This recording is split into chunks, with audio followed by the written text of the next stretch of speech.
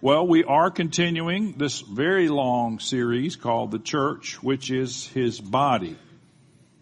And we're talking about when God pours out His Holy Spirit on His body, He pours Himself out. It's not just that God has some stuff on a shelf and He says, well, I'm going to take what's on that shelf and throw it down there. God imparts Himself to us. And that comes in the form of gifts. And they are gifts because we could not have them unless He gave them to us. And once again, the gift does not speak anything about us except that God gave them to us, but it speaks volumes about the giver. So we always, when we're talking about gifts, we need to focus on the giver, not the recipient. And so God pours out His gifts on His body so that we can be Him, we can represent Him in the earth, and we can impart who He is to those around us. The church, which is His body. We've been dealing with what we're calling gifts from the Father that are different, and that comes from when we were in Romans. He's having gifts that differ according to the grace given us. Gifts from the Father that are different. Today's part 6, and in this part of the series, this is a series within a series. You okay with that? This is the end of this part. Next week, or actually 2 weeks, I've lost track. Anyway, whenever we come back, and we will resume in the earlier part of chapter 12 on the gifts of the Holy Spirit. The thing is, when people talk about gifts, we often go straight to those 9 gifts in the first part of this chapter. And obviously they're extremely valid and important, but we don't need to forget. Some people, you think about the gift of administrating. What? What's that got to do with the Holy Spirit? Well, it's got to do everything with the Holy Spirit. Because to really operate in the gift of administrating, it's going to have to be imparted. Do you think any of us were born administrators? You say, well, yeah. Well, I think we got it somewhere. And so again, today we're covering the gift of administration, or the gift of administrating.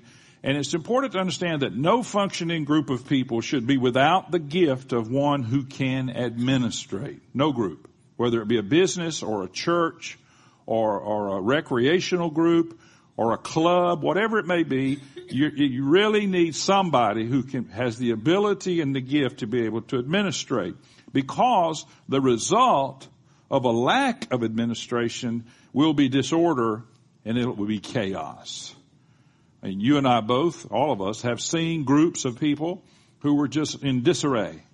There was no one that could lead. There was no one that could administrate the affairs of what was going on. And Paul wrote, all things should be done decently and in order. That's near the end of 1 Corinthians 14. And because of that, God has gifted certain individuals to see to it that this happens. Everything to be done decently and in order. That doesn't have to be boring. It just needs to be done decently and in order. So we're going to read 1 Corinthians 12, 27 through 31. And if you would stand while we read these verses in honor of God's Word. Verse 27 in the English Standard Version. Now, you are everybody say me. And then say us. You are the body of Christ and individually members of it. And God has appointed or set in place in the church, first apostles, second prophets, third teachers, then miracles, then gifts of healing. And you could read this. I said this last week. You could read this. Then gifts of healing, gifts of helping, gifts of administrating, and various kinds of tongues.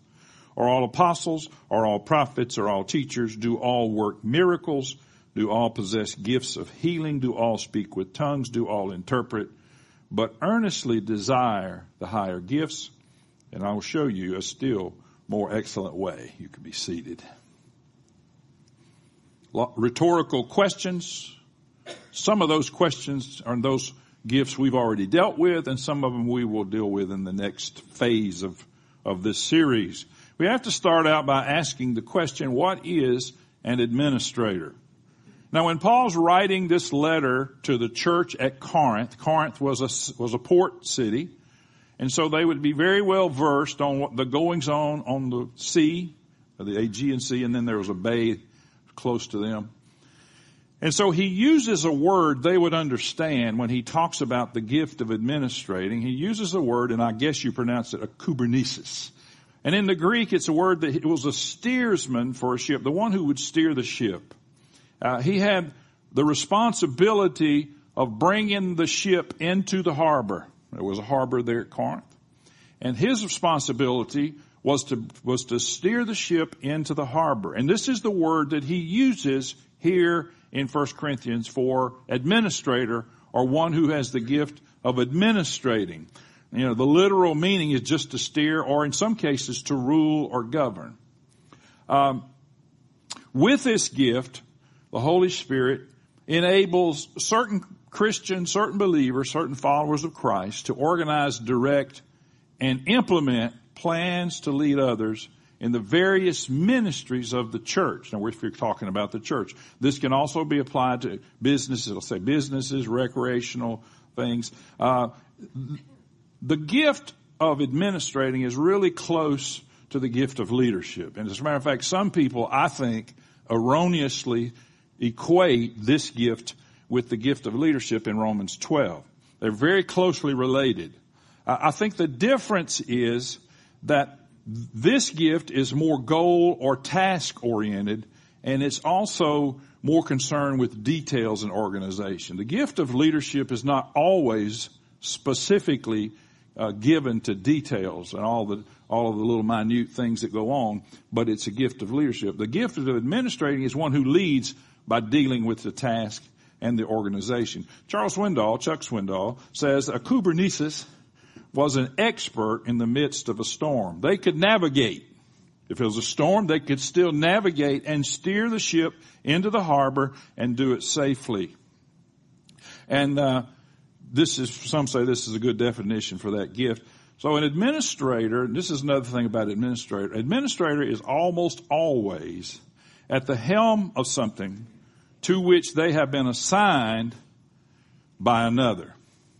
This is another slight distinction from the gift of leadership and the gift of administration. If you're operating, and by the way, let me just say this, if I can say this the right way. There's probably more disparity in this gift between those who have the gift and those who don't than any of the other gifts. You know, when you talk about the gift of serving, everybody serves, and a lot of people serve well. Some people have the gift of serving. When you talk about the gift of exhortation, everybody exhorts. Some have the gift of exhortation. Now, there's just a little more disparity here between the one who has the gift of administration and the one who doesn't. How many of you know people who, when they breathe, they exhale administrating? I mean, you know, you get around them and they're administrating everything. You don't have to say anything. They don't have to think about it. They just ooze administrating. We all know people like that. And we can't do without them. That's the great thing. We just can't do without them. But they're almost, this is in the word almost, they're always at the helm of something that someone has assigned them, and there's the distinction between the gift of leadership and the gift of administrating. And we'll get back to it later, but would that we all would be able to administrate at least on some level. And in some ways, we're called to do that. Well, we have a couple of three really good examples of being an administrator. And the first one is our Lord, Jesus, the administrator. Again, these gifts are imparting God to us, and our imparting God to those people around us. And that's why we receive them.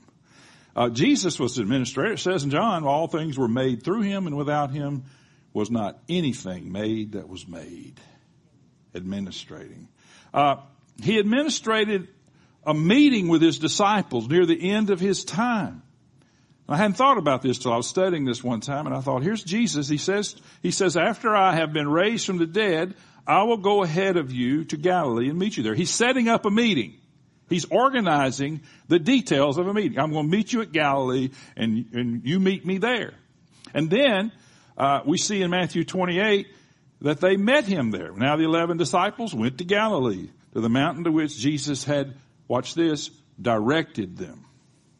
And what's interesting is that the two angels at the tomb tells Mary to remind them to go meet Jesus, remind them of what he's administrated, what he has directed. And then Mary does that. She reminds them. And so they got all these reminders because Jesus is administrating this meeting. Now, this is probably one of the most important meetings they ever had with him. Think about it. They had a lot of meetings, and they were separated for a while. They had gone fishing, and now they come back. But now they met at Galilee. The Bible says they worshiped him when they saw him. This is interesting. Just a side note. Why is this one of the most important meetings that the disciples ever had with Jesus? Two reasons. One, he was about to leave. He was about to go back to heaven. And two, he gave them what we call the Great Commission. Go and make disciples of all nations, baptizing them in the name of the Father and the Son and the Holy Spirit, teaching them to observe everything that I've taught you, and I'll be with you always. You know, I've told you, I heard Derek Prince say one time that when he was in the military, and those of you who've been in the military will identify with this, that there was a thing called the last order. And you kept doing the last order that your commanding officer gave you until you got another one. And if you didn't get another one, you kept doing this one. And Derek said this was the last order Jesus gave on earth to his disciples, and then he ascended. So we've still got it today. And our mission, everything we do as a church, everything we do as a people, everything the church, which is his body, does, funnels itself to go and make disciples.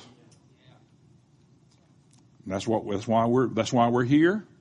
That's why we do this. That's why we do small groups. That's why we do one-on-one. That's why we have Waffle House ministries. You know, those kinds of things. Because one of the most, and maybe the most important meeting that he had with his disciples was that one, that he administrated and organized. Another case, Jesus gave out detailed instructions to his disciples on two occasions. One in Matthew 10, when he sends out the 12, and in Luke 10, when he sends out the 70, it's the same instructions both times. He tells them where to go. Some of you like to say, I'd like to do that. It's not that. It's not the same thing. He tells them where to go, where not to go. He tells them what to say, what to do, what to wear. He tells them what luggage to take along. He tells them how to handle adversity and opposition. So here's Jesus, the administrator, speaking to his disciples, and he gives them a very concise and detailed list of what they are to do. And then he doesn't go with them. He sends them out. And he said, they have to follow his instructions. So, we're not going to deal with that specifically, except that here's Jesus exhibiting for us a great example of being the administrator. You also have the Holy Spirit as administrator. I mean, my goodness, God says, let there be light. And so here we said earlier that an administrator is usually at the helm of something at the instruction of someone else. The Father says, let there be light. God the Father, let there be light. God the Holy Spirit, the Bible says, is brooding over the waters. God the Father says, let there be light. The Holy Spirit begins moving, begins creating, begins assembling. And we get creation through the administration of the Holy Spirit. We're also talking about the gifts. The Holy Spirit's very clear. We'll read the verses again next time, but it's very clear that the Holy Spirit administrates the gifts. What are all the gifts, not just in 1 Corinthians 12, but also Romans 12. All the gifts are administered to the body of Christ. And to you and me, individually members, he administers those gifts to you and to me. He is an administrator. And he also administrates salvation. Scripture teaches us very clearly that in Titus he says he saved us not because of works done by us in righteousness, but according to his own mercy by the washing of regeneration and renewal of the Holy Spirit. So when we're born again, when that miracle takes place in that moment, that God sovereignly meets us in that place and changes us, There's a regeneration that takes place. There's a renewal that takes place, and that's administrated by the Holy Spirit. The next verse, he says, whom he poured out on us richly, whom being the Holy Spirit. So, and the other part about the Holy Spirit being an administrator is it says that he steered, everybody say steered, Jesus into the wilderness. He steered Jesus into the wilderness. Now Mark 1:12 says it this way. Immediately the Spirit impelled him to go out into the wilderness. Most of your versions say he was led by the Holy Spirit. By the way, it says he was led by the Holy Spirit to go be tempted by the devil. Well, what kind of Holy Spirit is that? But he led him, and the wording there is an aggressive word. Now, there was no reluctance on the part of Jesus. Don't think for a moment that Jesus was reluctant to follow the instruction of the Spirit. Luke 4:1 tells us that he was full of the Holy Spirit. He was filled with the Holy Spirit. And the Holy Spirit drove him, some versions say, or led him. It's an aggressive word, but it's not a forceful word. And the Holy Spirit administrated steering Jesus out into the wilderness to be tempted by the devil. Are we seeing a pattern here? Paul, the Apostle Paul, was also an administrator. The church, he steered the offering for the poor Christians in Jerusalem. And this was a long, involved process that he dealt with all the details of getting an offering into the hands of the Christians in Jerusalem. Now, he writes the first letter, 1 Corinthians, which we're actually studying from. And then a year later, he writes another letter to the same church. It's called, yes, you know what it is, 2 Corinthians, or as our president would say, 2 Corinthians. He said it, I didn't. Chapters 8 and 9 of 2 Corinthians are solely dedicated to the giving of an offering to the poor Christians in Jerusalem. People say, that preacher, all he ever talks about is money. Well, Paul took 2 whole chapters in 2 Corinthians, and that's all he talked about.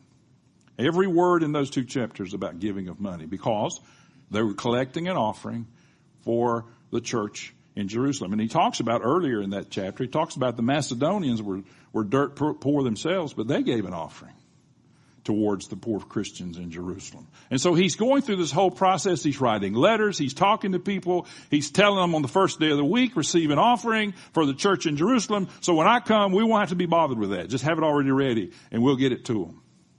Administrating. And then Paul writes to his spiritual son, Titus, this is why I left you in Crete, so that you might put what remained into order and appoint elders in every town as I directed you. The administrator is putting things in order, and that's what Titus was doing. So, what are the characteristics of an administrator? Well, as usual, what I'm dealing with is not exhaustive. In other words, despite what Sean tried to get you to think, I don't know everything. But I know this, that an administrator, one of the characteristics of an administrator is one who's prepared, or preparedness. It's one who plans. Well, I'll come back to this. It's being prepared. Don't let, an administrator will not let things slip up on them. You know, I've told you many times, God has never been surprised. God the Father, God the Holy Spirit, God the Son, none of these have ever been surprised. There's no oops in God's vocabulary because He's always prepared. Another characteristic, and we touched on it, is orderliness. And I quoted Paul, all things must be done orderly, it must be done properly and in an orderly manner. That's God's way. The kingdom of God is not a kingdom that just blunders along with no order and with no direction. Don't raise your hand, but how many of you know people like that? I got to tell you, that drives me crazy. People that just blunder along, blundering through life and never prepare. Things surprise them all the time. Now, I want to tell you, spontaneous is a good thing. We are spontaneous, but we're orderly. And I want to tell you that there's nothing spontaneous to God. God's not sitting on his throne and he just has this sudden thought. Hey, how about if I did this? No, God's plans were established before the foundation of the world. It's spontaneous to us. And sometimes the Holy Spirit will speak things to us and we'll say, oh yeah, wow, I think I'll go do that. Well, it's spontaneous to us, but it's still orderly because God's involved. I hate even bringing this up, but I mentioned it before. When I was a kid, I guess I had a lot of friends who went to Pentecostal churches. I don't know. And I myself went when I was a small child, and then we didn't. But I'm talking to a guy one day, and he went to a particular church, and he said, man, I went to church last night. Man, that Holy Spirit grabbed a hold of me. He threw me up against the wall 3 times. I'm thinking, must be a different spirit than holy. And some people, it's just emotionalism. I mean, that's all that is. But he thought the Holy Spirit got a hold of him. And I said, no, I don't think so. Because the Holy Spirit's orderly. The Holy Spirit is, now, the Holy Spirit's going to move you, and you might pass out. People don't like the slain in the Spirit stuff, and sometimes a lot of it is fake. A lot of it is people pretending to fall out. But when the Holy Spirit really zaps you, there's no pretend. But it's orderly. There's still orderliness to it. And God's always that way. So just, I know sometimes you think my Baptist is coming out, but I guess I got a lot of it out. But anyway, an administrator also keeps things focused and properly directed. An administrator will take those of us who may not have the gift of administration, and we're going all over the place. The administrator has the ability to take that and redirect it. Not snuff it out, not cancel it, not stop it, but to focus and direct. Now, because of that, sometimes the person with the gift of administration just gets on our nerves. They just irritate the fire out of us because we're having a good time. And they say, yeah, we need to take this and we need to realign. We need to make sure we're focused and we make sure we're directed in this particular direction. Again, it could be spontaneous and it could be who knows what. But at the end of the day, it's orderly. It's focused. It's direct. I mentioned this earlier. An administrator, the characteristic of an administrator is to have attention to details. And some people never pay attention to the details. Because a lot of people, we're just not gifted that way. I know people, they read things, they never read half of what they read. They mispronounce people's names because they don't pay attention to what their name really is. And, it just goes on and on and on because they're just not focusing on the details. But an administrator will never miss the detail. Never miss what's said, what's written. And I said this earlier. Obviously, one of the characteristics of an administrator is they plan ahead. Another one of my pet peeves: people who don't plan ahead.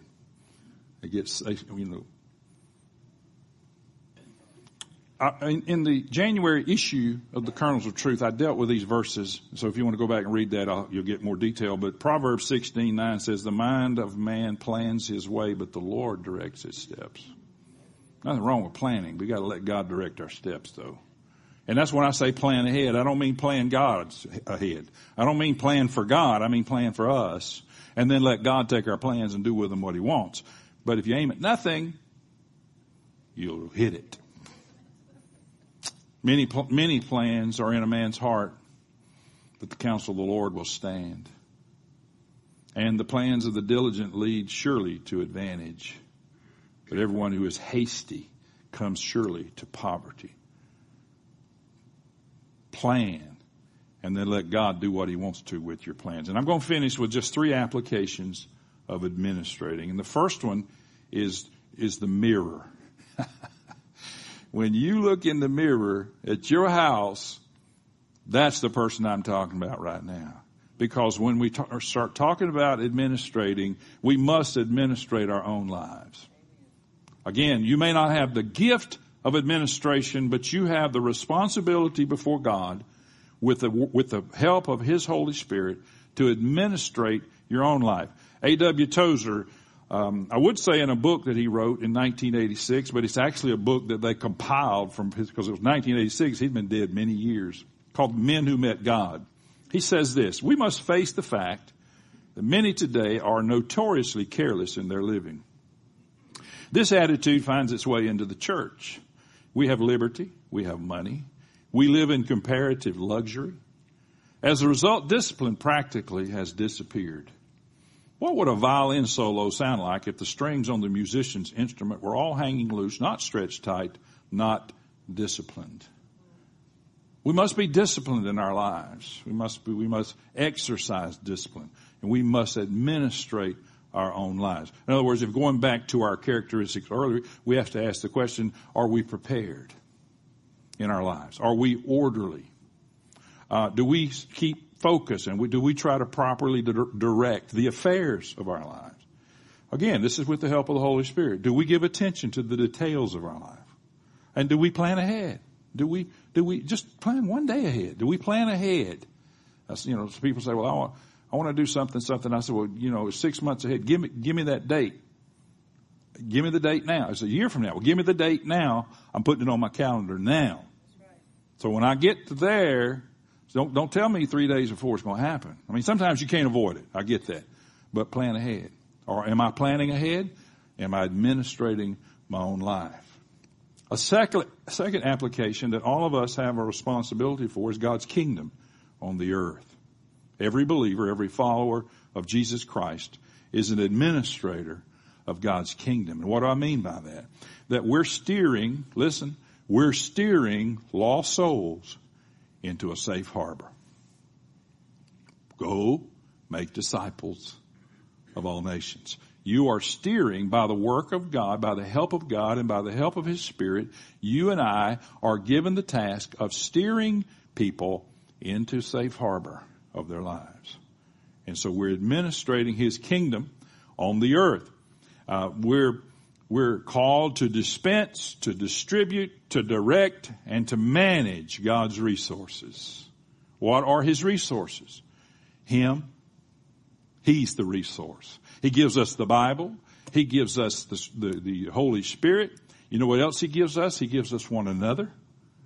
He gives us the body of Christ to draw from. He gives us the other gifts to draw from. And we are administrating the resources of God's kingdom in the earth as His church. You've heard me say that the church is not the kingdom of God.